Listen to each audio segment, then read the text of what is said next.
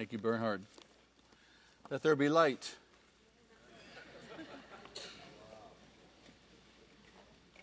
Works almost every time. I want to talk to you this morning about worry and anxiety. Don't worry and don't be anxious. Jesus has much to say about these things, and you and I, as believers, are the recipients of His grace and His provision, and we don't have to worry. Isn't that exciting? So open your Bibles to Matthew chapter 6. I want to continue our study.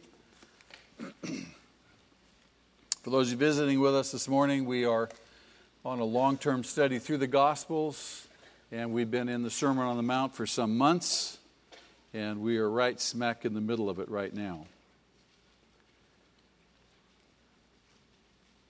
Question: does Jesus, in verses 19 through 24, the passage we talked about a couple of weeks ago, where He says, "Do not store up treasure on earth, but rather store up treasure in heaven"?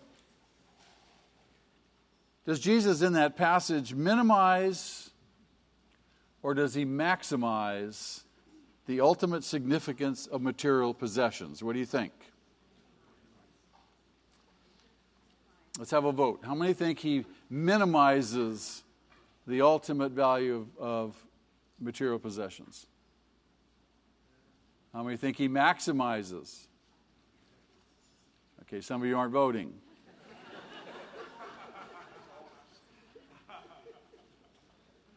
I want to suggest to you that He minimizes the ultimate significance of material possessions. We do just the opposite. What do? We maximize them. It's all about material stuff. It's all about physical survival in our life, accumulating. That's a challenge for us as humans, even as believers. We come into the church, we come out of the world, we are enculturated in a worldly culture. We grow up in a worldly culture. We're trained and taught these things. We come out of that culture, and we're born again, and we need to be re-enculturated into a brand new culture with a brand new value system that doesn't emphasize and doesn't maximize the ultimate significance or value of material stuff. We have a whole different view of life as believers. This is critical. This is some of the things that Jesus talks to us about. And if we are truly going to be fruitful Christians, it's imperative that we embrace His value system. And it's critical that we exhibit an uncompromising trust or faith in Him, His Word, and His care for us. At some point, you have to say, "I trust you, and I'm not going to worry. I trust you. I'm not going to be anxious. I trust you." That alone allows you to move forward in faith and to grow and to mature. Your therapist will not tell you that. Only your pastor and Jesus. Listen closely this morning. This is very, very important. In storing up treasure in heaven, that's what Jesus tells us to do. Isn't that true? If you're committed to that value system and you realize that that's the only place, heaven, where the treasure that we store up there is going to last. I want to invest more and more in heaven. That can leave the human part of you feeling insecure and anxious about this life, can't it? You can say, but what about what I have to work? I have a family. I have to provide. You can be very anxious and worried about your material existence. You can be tempted to worry. Anybody this week tempted to worry? Just a few of you. Okay. If you were here last week, you learned you don't have to worry. Some of you weren't here last week, obviously.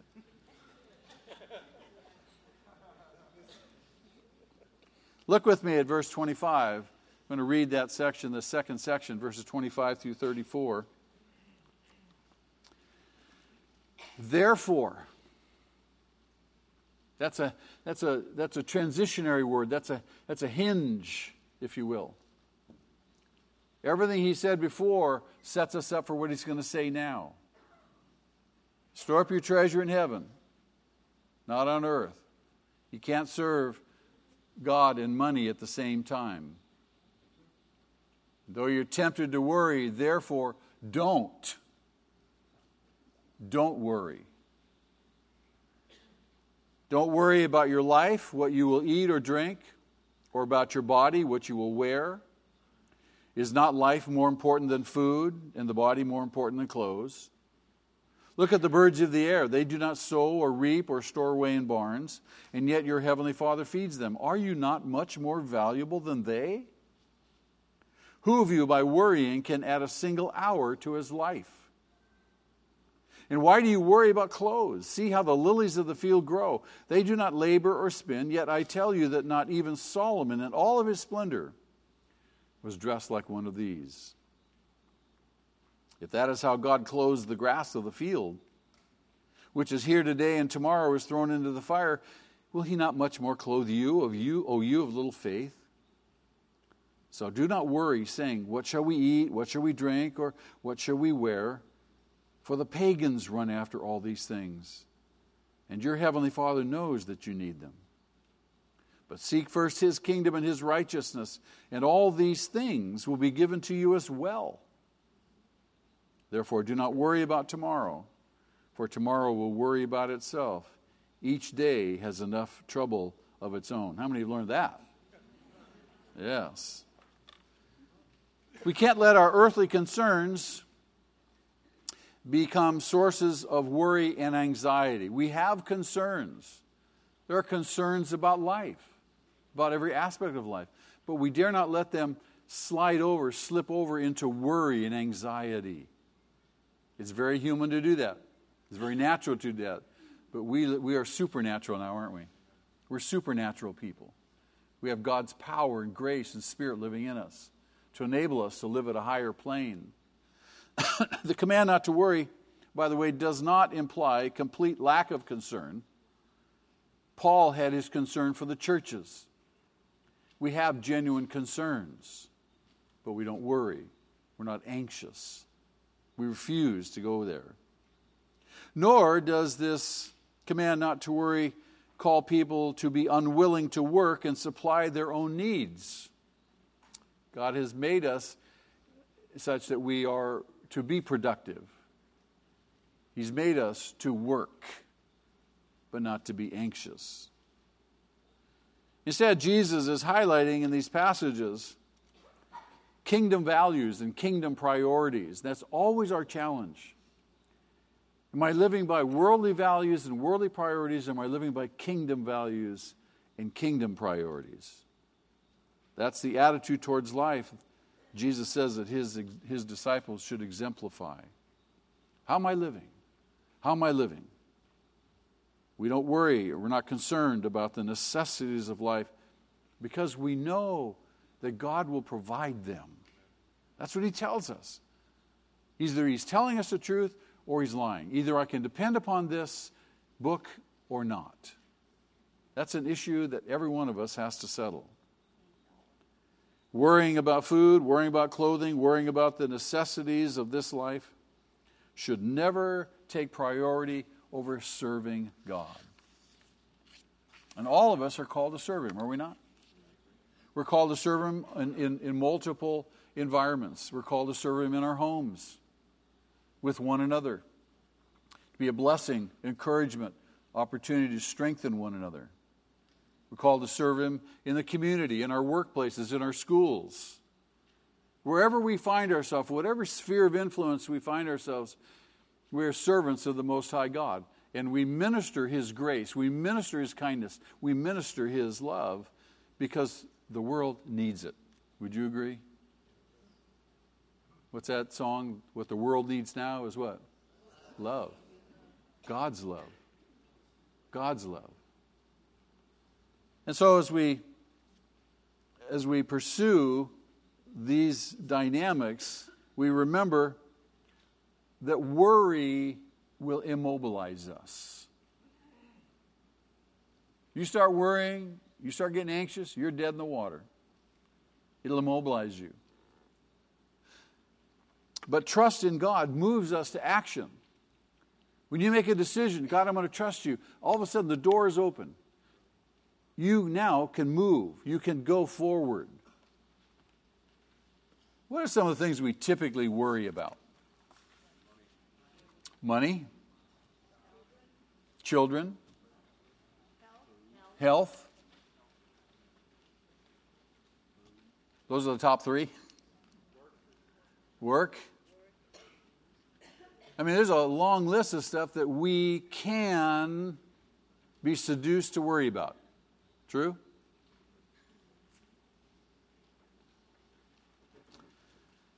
What about birds? Do birds worry? Do you suppose the birds worry where the next worm is going to come from? What do you think? I don't think so. Are the birds dependent on God's provision? Are you and I dependent on God's provision? Are birds more valuable than we, or are we more valuable than birds? We're more valuable than they. The birds don't grow, prepare, or store food, do they? But they do work for it. They go out and they work really hard. They fly around, they look for worms and bugs and whatever else they eat. They capture it. They take it to the little nest to feed their little families. But if you watch them closely, you may hear them worrying about the next worm. They don't worry. They don't worry. God makes sure that the natural order of His creation supplies food for them whenever they need it. You ever say, well, that's a bird. Of course. It's hard for us to grasp, to really get hold of and keep hold of the fact that God will provide for us too. We don't have to worry. I suspect that every single person, if you're a believer, every single person in this room would testify to the fact that God has in some way miraculously provided for you. And you've gone, wow, wow. He does that. Jesus is really teaching a total dependence on Him. He's not teaching self-sufficiency. Yes, we work, but we are dependent upon Him to provide through our work, through our efforts. The principle holds the same whether you're a bird or a human. You trust God. It's total dependence on Him. You have to ask yourself, am I really dependent on God? Logically, rationally, because you're sitting here this morning and I'm telling you should be, you're saying, yes, I am dependent on God. But every day as you live your life, do you acknowledge Him and say, Lord, I am truly dependent on You. I'm dependent on You for my very next breath. I'm dependent on You to keep my heart ticking away. I'm dependent on You so that I can get up in the morning and make my way. God is faithful. And Jesus is teaching us to focus our minds on our energies, on efforts, not merely to attain to our necessities, but rather to His eternal values and purposes. Ask yourself, how can I spend less time worrying about, and you fill in the blank, how can I spend less time worrying about whatever it is that you typically would worry about, and how can I spend more time serving God in His church? What do you think? Is it fair to say that the vast majority of Christians could be more invested in their local church? Serving the community of the church, serving the Lord through the local church? But we're consumed with lots of other stuff, and we end up we end up worrying and obsessing and being anxious about other stuff, gets all of our attention, and so we end up not serving. How can I spend less time worrying about, again, you fill in the blank, so that I can spend more time ministering to people who really do need encouragement and need help, visiting the sick, maybe prisoners, and sharing the gospel? How can I spend less time worrying about, you fill in the blank, and spend more time learning God's Word? It's a constant challenge. Ask yourself and ask your neighbor, how much time do you spend in God's Word? How much time do you memorize Scripture? How much time do you spend memorizing His Word, meditating on His Word, so that you can know it, so that you can obey it, and be blessed by it? But most of the time, we're distracted. And we relegate God's values, the things that He values, to secondary or third or fourth place. Many of us would do well to ask ourselves this question every morning. Can I, by worrying, add a single hour to my life? You wake up in the morning, your eyes are wide open. Ask yourself that question. Can I today, by worrying, add a single hour to my life? That kind of puts everything in perspective, doesn't it? It's a good way to start your day. Lord, I trust you today. I trust you. You are the master engineer. Do you have any engineers here? A few of you? Okay. He's the master engineer. He engineers events and circumstances in our life, some of which we're not exactly excited about. Isn't that true? But He's engineering events in our life to give us opportunities to, guess what? Trust Him. Trust Him. It's easy for us to grow anxious and fearful and worry about things that happen. Sometimes they catch us, unaware. We trust Him. Daily we face new challenges. Daily we face new concerns. Daily we face new problems. And daily we face new choices. Today, what new choices are you facing today? Will you worry or will you pray? The alternative to worrying, the alternative to anxiety is to pray. Whatever God ordains and engineers in my life today, however threatening I may perceive it to be, I'm not going to worry about it. I refuse to worry. I refuse to be anxious. Because I know that there's a God in heaven. I know there's a God who sits still on the throne, who is sovereign over everything, and how, for whatever His purpose is, He's ordained this issue and this event in my life. I don't need to worry. I need to trust Him. And I need to pray. The Apostle Paul reminds us in Philippians chapter 4, he says, don't be anxious about anything. I mean, whatever happens, don't be anxious. It's a command. It's not a suggestion. He says, but in everything, by prayer and petition with thanksgiving. Now you say, why thanks? Because you know that He is in charge. You know He's sovereign. You know He's at work in your life and work it through your life.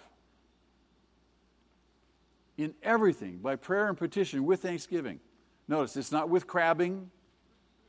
It's not with moaning and complaining and kvetching. With thanksgiving. Let your requests be made known to God. And then he says, and the peace of God, which passes or transcends all understanding. It just blows your mind. This peace comes upon you that guards your mind and your heart in Christ Jesus. And I know you've experienced that. We trust Him. We pray. We don't worry. Will worrying be of any help whatsoever, by the way? No. So instead of worrying, I substitute what? Prayer. God, thank you for this trial. Thank you for this difficulty. I know that you know that I need something to change in my life. I know that you know that I need to trust you today, maybe in a new way. A new facet of that gem of trust is going to be polished in my life today. Worry can only damage our health, isn't that true? Worry can cause the object of my worry to consume my thoughts. That's all I can think about. How many of us have spent sleepless nights in the past just going,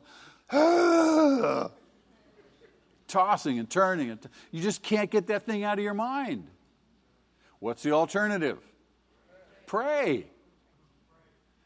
Pray. Get your Bible. Prop yourself up in the bed. Start reading your Bible. Start reading and praying. I promise you, you will go to sleep.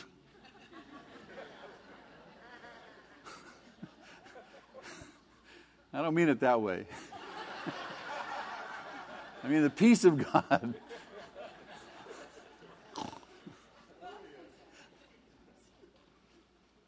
Worry disrupts our productivity, doesn't it? Worry negatively affects the way we treat each other. You ever notice that? You're all consumed with worry and anxiety about something, and you're short with people. Mistreat one another. Worry reduces our ability to trust in God. It reduces our ability to trust in God. And it may, in fact, take time away from our span of life rather than add to it. Worry, beloved, accomplishes nothing. It destroys.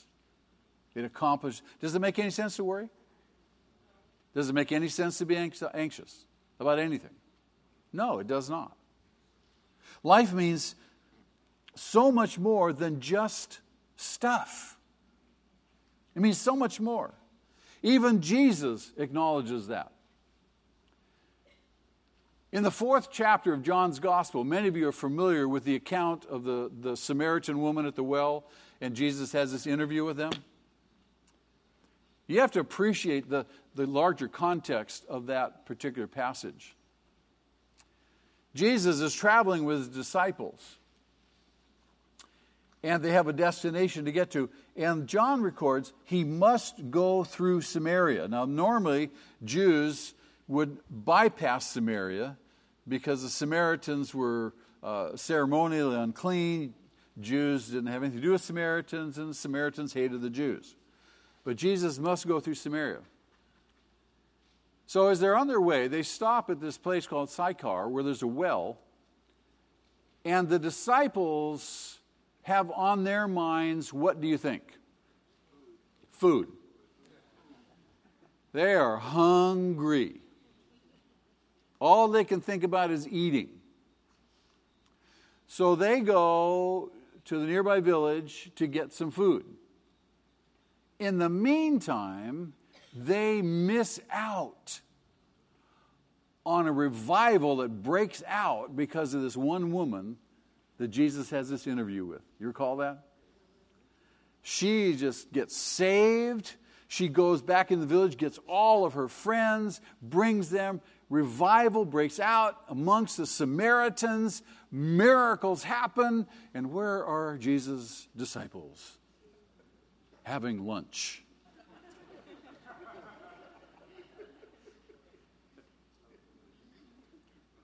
They finally get back, after everything is said and done, they finally get back and they say, Jesus, we brought you a sandwich. Do you want something to eat? Listen to his response.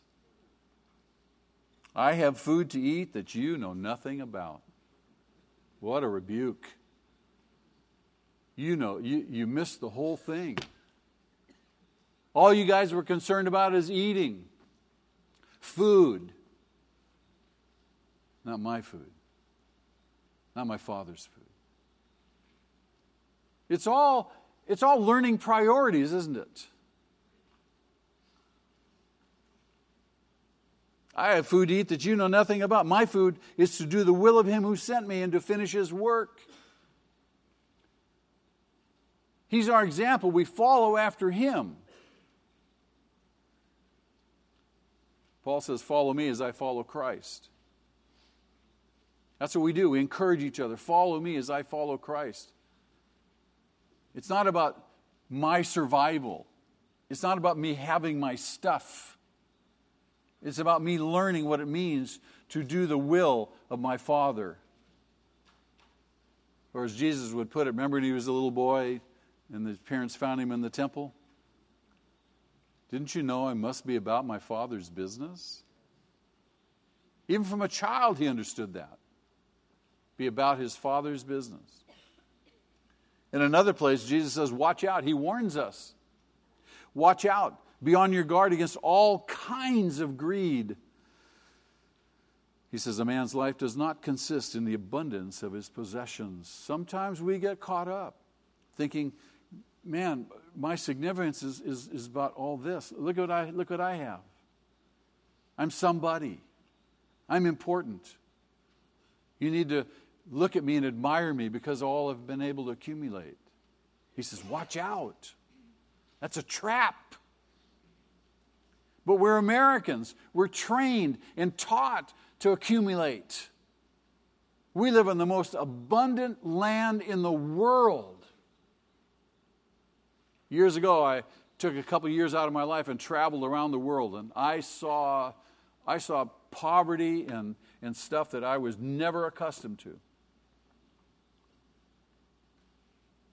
I went into supermarkets in the Eastern Bloc countries with nothing on the shelves. I saw their appliances. Unbelievable. We have abundance, just blows your mind. You talk to people who come here from someplace like that, a third world country or Eastern country or someplace, just going in our supermarkets, it'll kill you, the choice.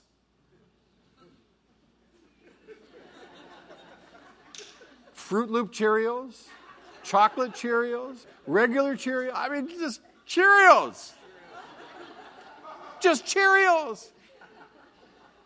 Just get one of each. In Matthew chapter 13, Jesus says, the worries of this life. The worries of this life and the deceitfulness of wealth choke out the word. So it results in a fruitless life. I think it's the goal of all of us that at the end of our life, that our life really counts, right? That our life is born fruit that lasts. But if we get caught up in this life, in the worries of this life, we're dead in the water. If we allow the deceitfulness of wealth,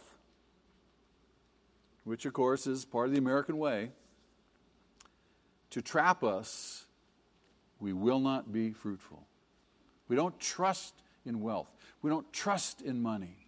I know it says on our money, in God we trust. But sometimes that's lip service, isn't it? In Matthew chapter 16, Jesus says this, for whoever wants to save his life will lose it.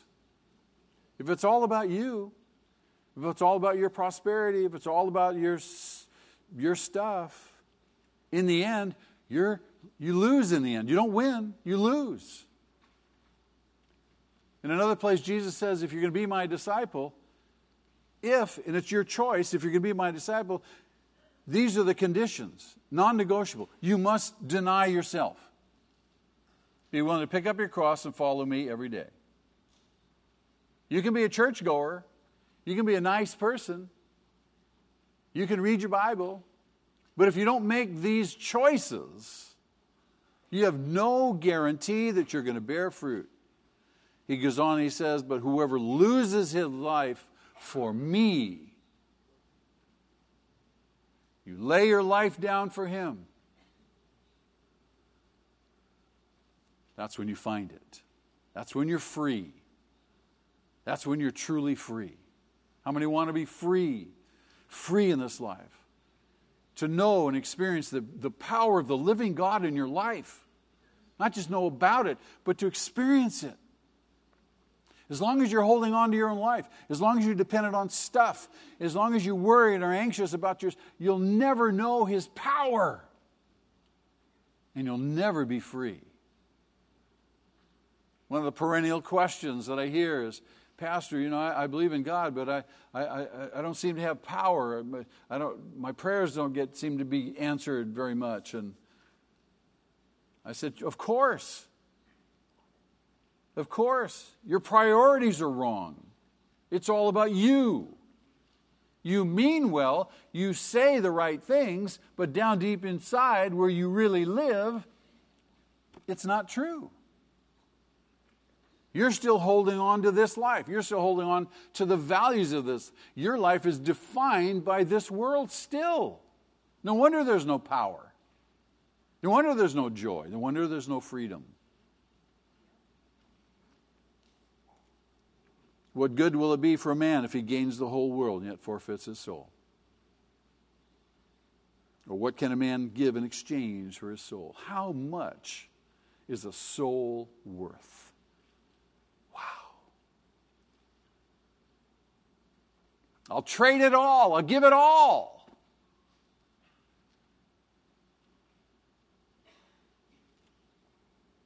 Focusing only on the material aspects of life will only end up enslaving a person. You become a slave to the material. A slave. You find you can't let it go. You can't let it go because you're so dependent on it. You've come to so trust in it. And again, there's no freedom there. There's no joy there. It dominates your life. I think you'll agree with me that people, in order to get or possess more, they find themselves conflicted with others. Spouses argue over money. Husbands and wives argue over money more than any other subject.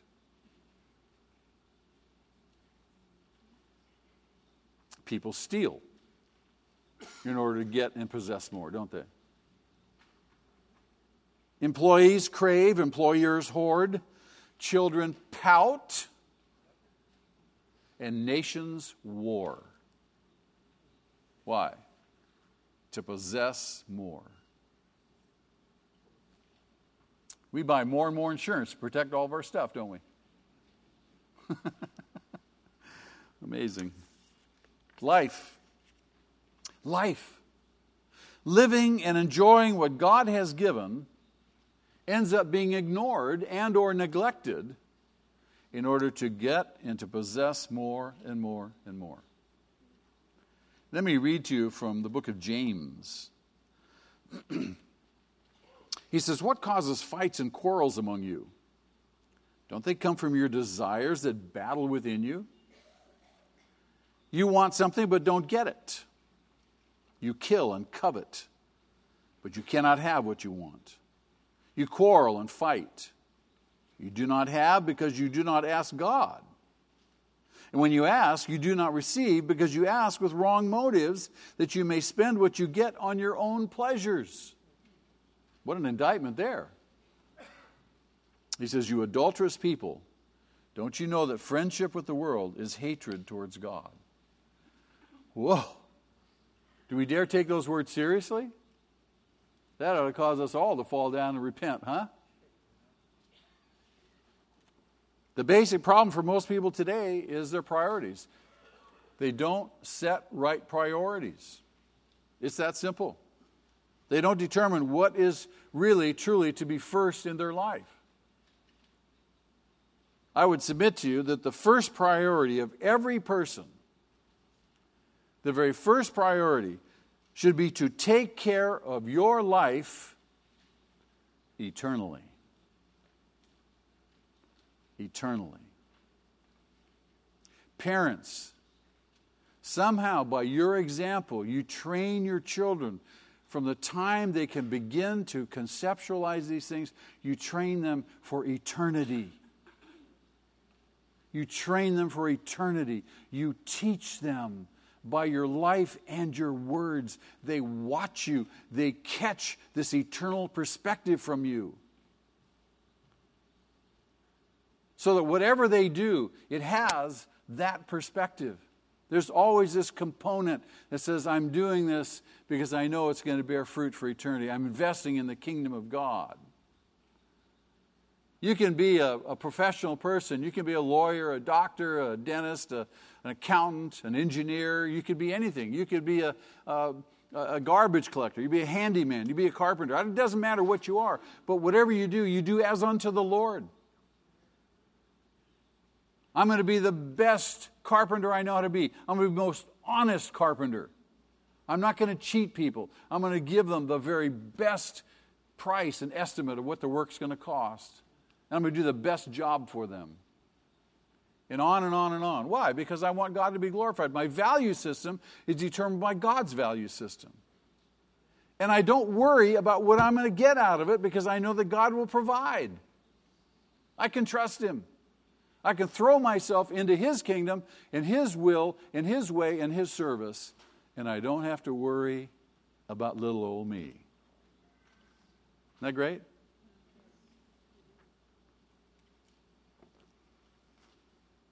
Notice in verse 30 of our passage in that Matthew 6. Verse 30, 5 little words. Can you pick out the 5 words you think I'm going to focus on? Oh, ye of little faith. Oh, ye of little faith. Those words apply to every single one of us in one of 2 ways. The first way, it could be a challenge. A challenge to strengthen our faith. Jesus could be saying, very simply, your faith is small right now, but if you'll just believe me, if you'll trust me, if you'll trust what I say, if you'll do what I say, you'll strengthen your faith and enlarge your faith. You'll realize more and more and more that I am God, that I am sovereign, and that I am your Father in heaven, and I will supply your needs. You'll realize it more and more and more. You'll say, you are faithful. You are faithful. You are faithful. The Bible is a book that, among other things, chronicles His faithfulness. You read it page after page, book after book, episode after episode. You see again, God is faithful. God is faithful. Even in the face of our faithlessness, He's still faithful. Somebody say, praise God. Hallelujah. Yes. It's worth being excited about. He says, you can trust me. Believe me. Come on now. Take that step of faith. Don't let anxiety and worry immobilize you. Take that step of faith. Abraham learned that, didn't he? Abraham is our great example of faith. Paul refers to him in Romans chapter 4. You read about him in the book of Genesis. God comes to Abraham. When he came to Abraham, Abraham was an uncircumcised Gentile idolater. He worshiped the moon god. He lived in Ur of the Chaldees, and somehow God communicates to him, impresses upon him, that He wants him to leave everything that meant security to his life, transfer all of his security needs onto God, and follow God. And God said, I'll lead you to a place that I'll show you when we get there. Wait a minute. Wouldn't you want to know exactly where you're going, how long it's going to take? Wouldn't you say, God, can we go to the AAA office and get the map with the green, the green line? See where I'm going? You want me to what? You want me to follow you to a place that you'll show me when we get there? How long is it going to take? How long did it take? 25 years. Do you think somewhere along the line Abraham scratched his head, did I hear right?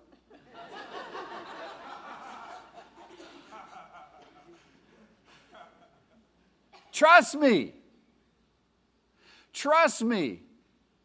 No matter how long it takes, trust me. Wait upon me. Don't succumb to worry and anxiety. I'm trustworthy. Build your faith.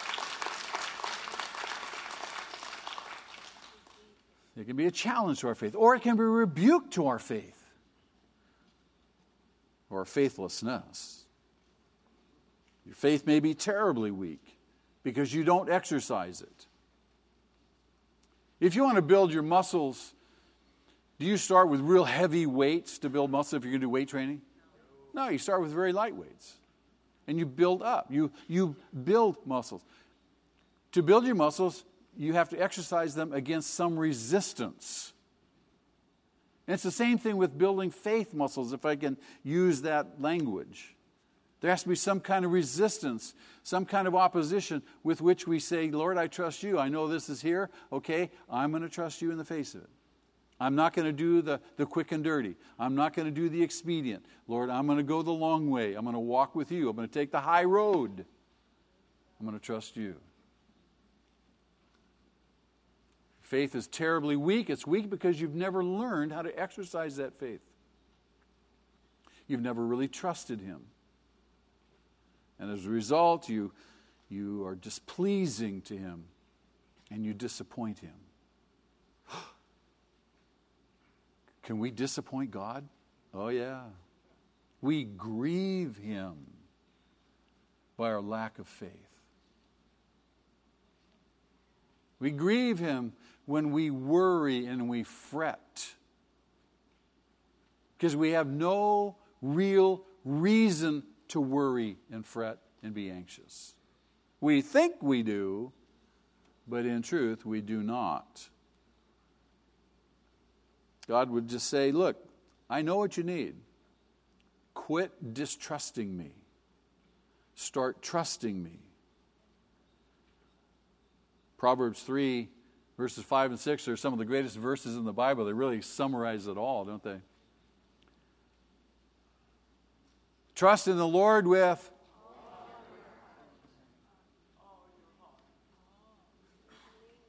you got to reach for it. Not just party hard, not what's easy, not what's just comfortable, not just what you want. You got to stretch. Trust in the Lord with all your heart, and then what's the alternative? Yeah, the logic for us is to lean on our own understanding. Well, I got to figure out a way. We do our figuring, don't we? He says, no, don't do that. Don't go there. Trust in me with all your heart. Don't lean on your own understanding. Acknowledge me in all of your ways. In other words, everything we do, every life arena in which we function, we're always acknowledging Him. Whatever I do as unto Him. Nothing's exempt. I want Him to be honored and glorified by my life in everything I do. Do I fail? Absolutely. But at least I'm trying. I'm pursuing. I get back up. I dust myself off. I acknowledge my failure. I say, God, I'm sorry. I blew it again. But thank you that your grace covers all my foolishness. Take another shot at it.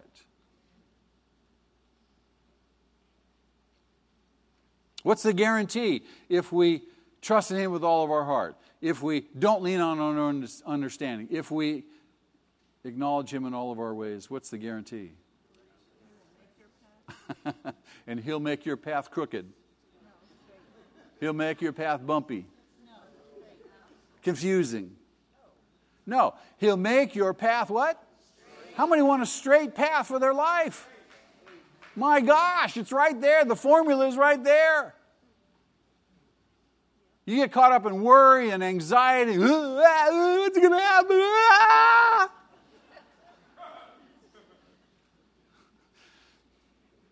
I love it when you come to me and say, Pastor, I need you. I need you. You're in bigger trouble than you think if you need me.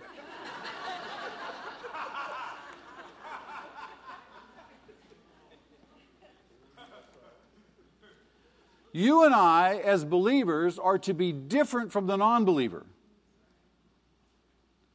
In this text, Jesus calls them the pagans, the non-believer. He says, for the pagans run after all these things. Whoa. Watch out when you catch yourself running after stuff. He says, don't be like them. The genuine believer is to be different. You ever watch the news? Sometimes you watch the news, and it's like when Apple is coming out with its next version of its iPhone or something. You know what I'm talking about? And all the people are rushing to get first in line. I mean, 3 days in advance. Gotta get my. You could probably order it through Amazon. I don't know. Just crazy to me. The pagans, the lost, the unbelievers, this is not a pejorative. This is Jesus' language. This is how they're tragic. You and I came out of the world. You and I were amongst the lost. We were pagans at one time, and we ran after all these things. We were feverish about getting our education. Oh, I got to get this degree and that degree. I got to get the best job. Why? Because I got to accumulate and have and have and have and have. The American dream. I got to have a house. I got to have 7 cars.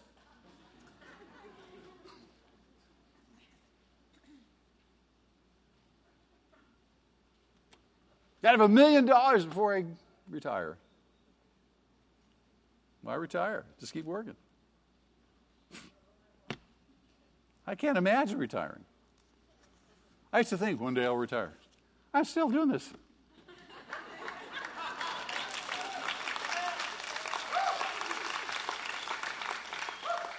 The lost are wrapped up in the world, and they're wrapped up in the things of the world. They know nothing else. Does that break your heart? Does that break your heart? We used to be like that. We were blind, but now we...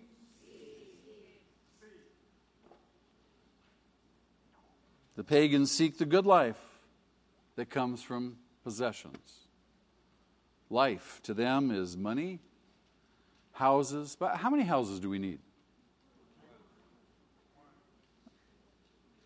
I talk to people all the time, Christians, who say, well, I'm buying another house. I'm buying another house.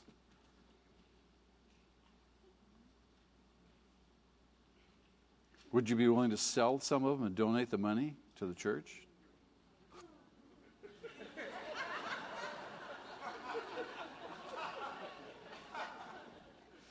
They did it in the first century. People owned houses and properties. And when the needs came up in the church, they sold the stuff and brought the money and laid it at the apostles' feet. No questions asked. The good life. Furnishing. Some people refurnish their house every year. We do it in our house. My wife goes to garage sales. Buys new treasures. She doesn't think I notice. I said, where did that come from? You notice? Oh, yeah, I notice. I walk around. I look. I see your little treasures. She's down in the children's church. I can say that right now. We think that accumulating all the stuff of this world gives us some sense of significance. I are somebody. I'm secure. Look at my accomplishments. Look what I've done. Look how all I have. The pagans run after all these things. Not you and I. Not you and I. We don't run after all these things. There's a reason the pagans run after all these things. There's a reason they live that way. Paul tells us in Ephesians chapter 2, verse 12, they know not Christ. And in Christ are hidden all the treasures of knowledge and wisdom. We have everything because we have Christ. They don't know Him. They don't know His family. We know each other. We grow to love each other. Pretty much. Warts and all, huh? We work past our biases. We work past these things that we get hung up about. We learn what it means to look past the kind of idiosyncrasies and weirdness that we do. to look in and love you. I love you. I love you. Not for what you can do, not for what I can get from you. It's because I see Jesus in you. They don't have the privilege of being part of God's family. Heartbreaking. They're strangers to the promises of God, the promises of His love, His care, His provision, His forgiveness. To carry guilt with you for the rest of your life. They have no hope beyond this earth. They don't know the hope of heaven and eternity. That's why they cling to this world and cling to the things of this life. They really know nothing except to seek this world and to secure whatever and however much their hearts desire. We, however, we have a Heavenly Father who knows our needs. We trust Him. We learn more and more and more and more to trust Him. Wow, we can trust Him. We encourage each other. This is why we gather not just in large groups, but we gather in small groups, because we need to encourage each other to trust Him, don't we? Because we all come to our small group meetings, to our mini churches, and we have our trials and our difficulties and our struggles, and we need people to come around and say, you can trust Him. You can trust Him. He's faithful. Let me tell you how He met my needs. Let me tell you how I stepped out in faith and trusted Him. Let me give you an example. Let me be a testimony to you. Oh, thank you so much. I need to hear that.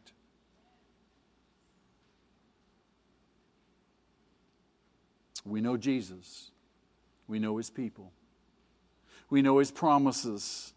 We know the hope of heaven and glory. We can hardly wait. The older you get, the more mature you get in the Lord, the more everything in this life grows dimmer and dimmer and dimmer, and you long for heaven. Right? Come, Lord Jesus. I can hardly wait. You have God's Spirit living in you. The pagan doesn't have God's Spirit. God's Spirit living in me empowers me, strengthens me, leads me, shows me the way. This is the way. Walk in it. I have God's Spirit. When I'm weary, He lifts me up. When I'm weak, He strengthens me.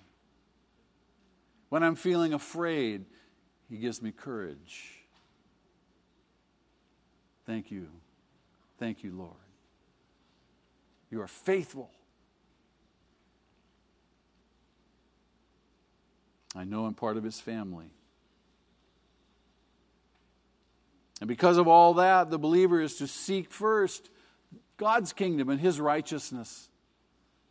It becomes a matter of priority. I'm to leave the cares of this world up to Him as I diligently go about my Father's business. Give no care, really. It doesn't matter. I know God's going to provide. I know God's going to open a door. I know God is going to provide. I know it. I don't worry about it. Well, what about me? What about me? What am I going to get out of this? And, you just go serve Him. We make a contribution to life as God has called us to do. And while doing so, we know that He will take care of all of our necessities. To seek His kingdom first means two things. The first thing it means is to submit to His sovereignty here and now. Now, what does it mean to submit to His sovereignty here and now? It means fundamentally to acknowledge that He's sovereign. And that He ordains things, and He's engineering things. And whatever happens in my life at any given moment, if I get cancer, if my wife dies, whatever it is, I trust You. Job said it, didn't he? Even though You slay me, still I will trust You. We learn to live by faith, not by sight. We know that God is at work in our life and through our life. And He works through circumstances. Can I trust Him when this thing comes at me and threatens me? Or am I going to worry and be anxious and be dead in the water? Am I going to trust Him, evidenced by the fact that I'll step out in faith and continue to honor Him, continue to serve Him, continue to trust Him, and trust these things to Him?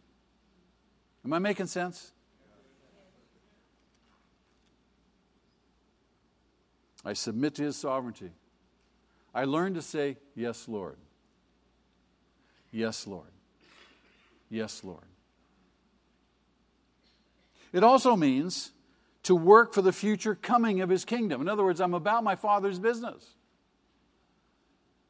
To work for the coming of His kingdom. And among those things is the fact that I would really take seriously the whole idea, the whole command to make disciples. You have to ask yourself, who am I investing in spiritually? Who am I developing? Or am I just about my own business? Making a disciple can be messy business. How many know that? Man, I'll tell you, it can be messy business. You get involved in someone's life and, you open doors and a Pandora's box to stuff, and you go, what was I thinking when I got involved in this person's life? But we must be about our Father's business. Who are you developing? Who are you discipling? Who are you saying, come follow me as I follow Christ? It's not rocket science. It says, come on, let's go. Jesus took unlearned men, fishermen, common everyday guys, and He said, follow me. Follow me. And they became world changers. He says the same thing to us. To seek His righteousness means very simply to live as God requires. No compromise. To live as He requires. And to truly seek these first, His kingdom and His righteousness, requires an unswerving loyalty to Him in His value system, and it requires an uncompromised trust in Him. I trust you no matter what. I trust you no matter what. What's most important to you? Think about that. Ponder that. What's really most important to me? Where do I invest my time, my energy, the money that God entrusts to me? That tells you what's most important to you. Other people, objects, money, pleasure, and the other desires, all these things compete in our life for priority, don't they? What should be our number one priority? God. Because any of these external things can quickly bump God out of first place if we don't actively choose to give Him first place in every area of our life. You have to choose. You make a choice. God made us choosing beings. You make a choice today. God, you're first. You're first. You're first. In the face of temptation, you're first. You're first. Whatever it is. When we get our priorities right, by the way, Jesus promised that something would change. He says, all these things will be given to you as well. All the stuff that you trusted to me, that you normally would worry and be anxious about, and you turn to me, and you put me first in my kingdom, my righteousness, I'll take care of all that stuff too. Don't worry about it. How many remember the story of Solomon when he's about to ascend to the kingship of Israel in place of his father David? Remember his prayer? Oh God, I'm not very smart. I don't have it together. I don't know what I'm doing. He says, give me a wise and discerning heart. The text goes on to say, it pleased God that he asked for that. He didn't ask for a long life. He didn't ask for wealth. He didn't ask for the life of his enemies. Whole long list of stuff he could have asked for that we typically ask for. No, he said, give me a wise and discerning heart. And the text says, it pleased God that he asked for that. He told Solomon, because you asked for this, and you didn't ask for this long laundry list of stuff, I'm going to give you all the other stuff as a bonus. Ow! Isn't that great? But the other stuff kind of got in his way, didn't it? Tripped him up late in life. Got him off his game. When we seek His kingdom and His righteousness first, our Father takes care of our needs. And because our Heavenly Father cares for our needs, we don't have to worry about tomorrow. Tomorrow. Mañana. How many Spanish-speaking people do we have? How many Spanish speakers? Did I pronounce that right? Mañana. I could hardly wait for this service so I could use that word. We had more Spanish-speaking people in this service than any of the other services. All the other services, they went just... I told the people last night, I said, I can hardly wait till 10:45. I can say, mañana.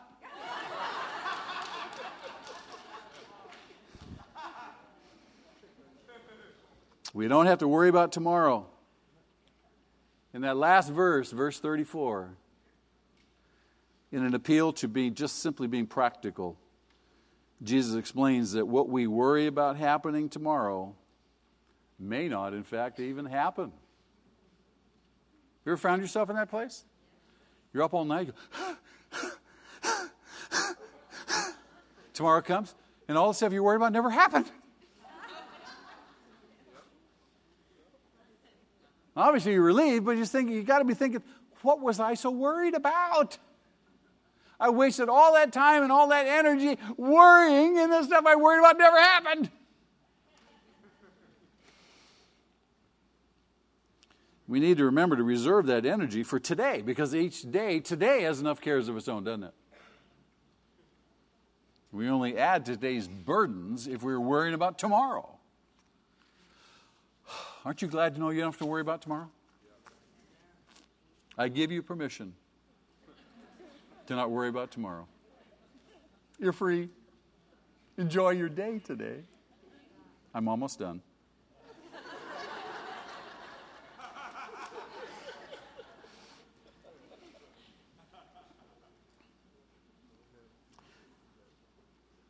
Planning for tomorrow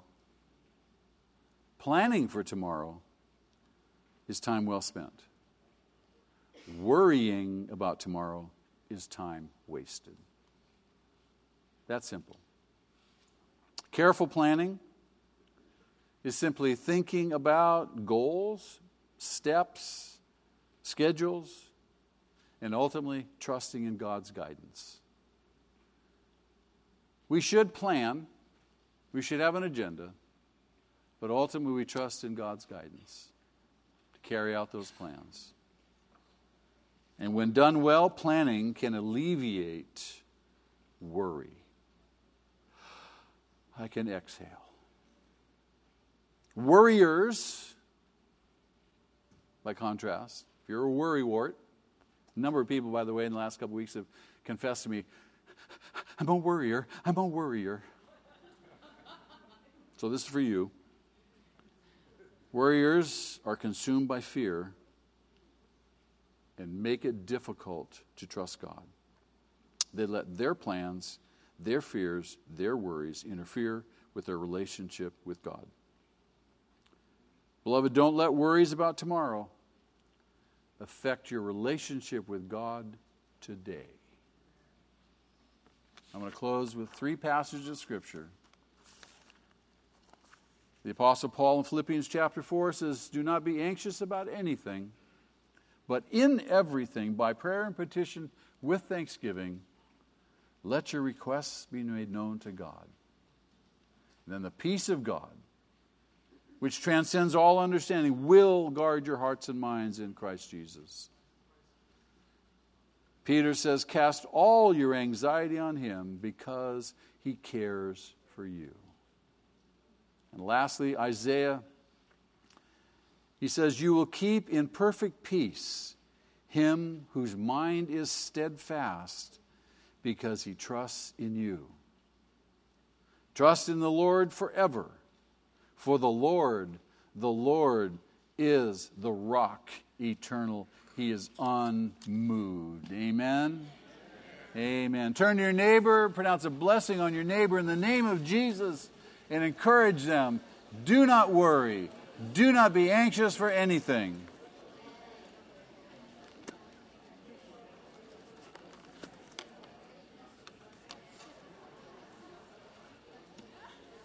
Let's stand together one more time and sing God's praises. This is a rich, rich song that the worship team's going to lead us in.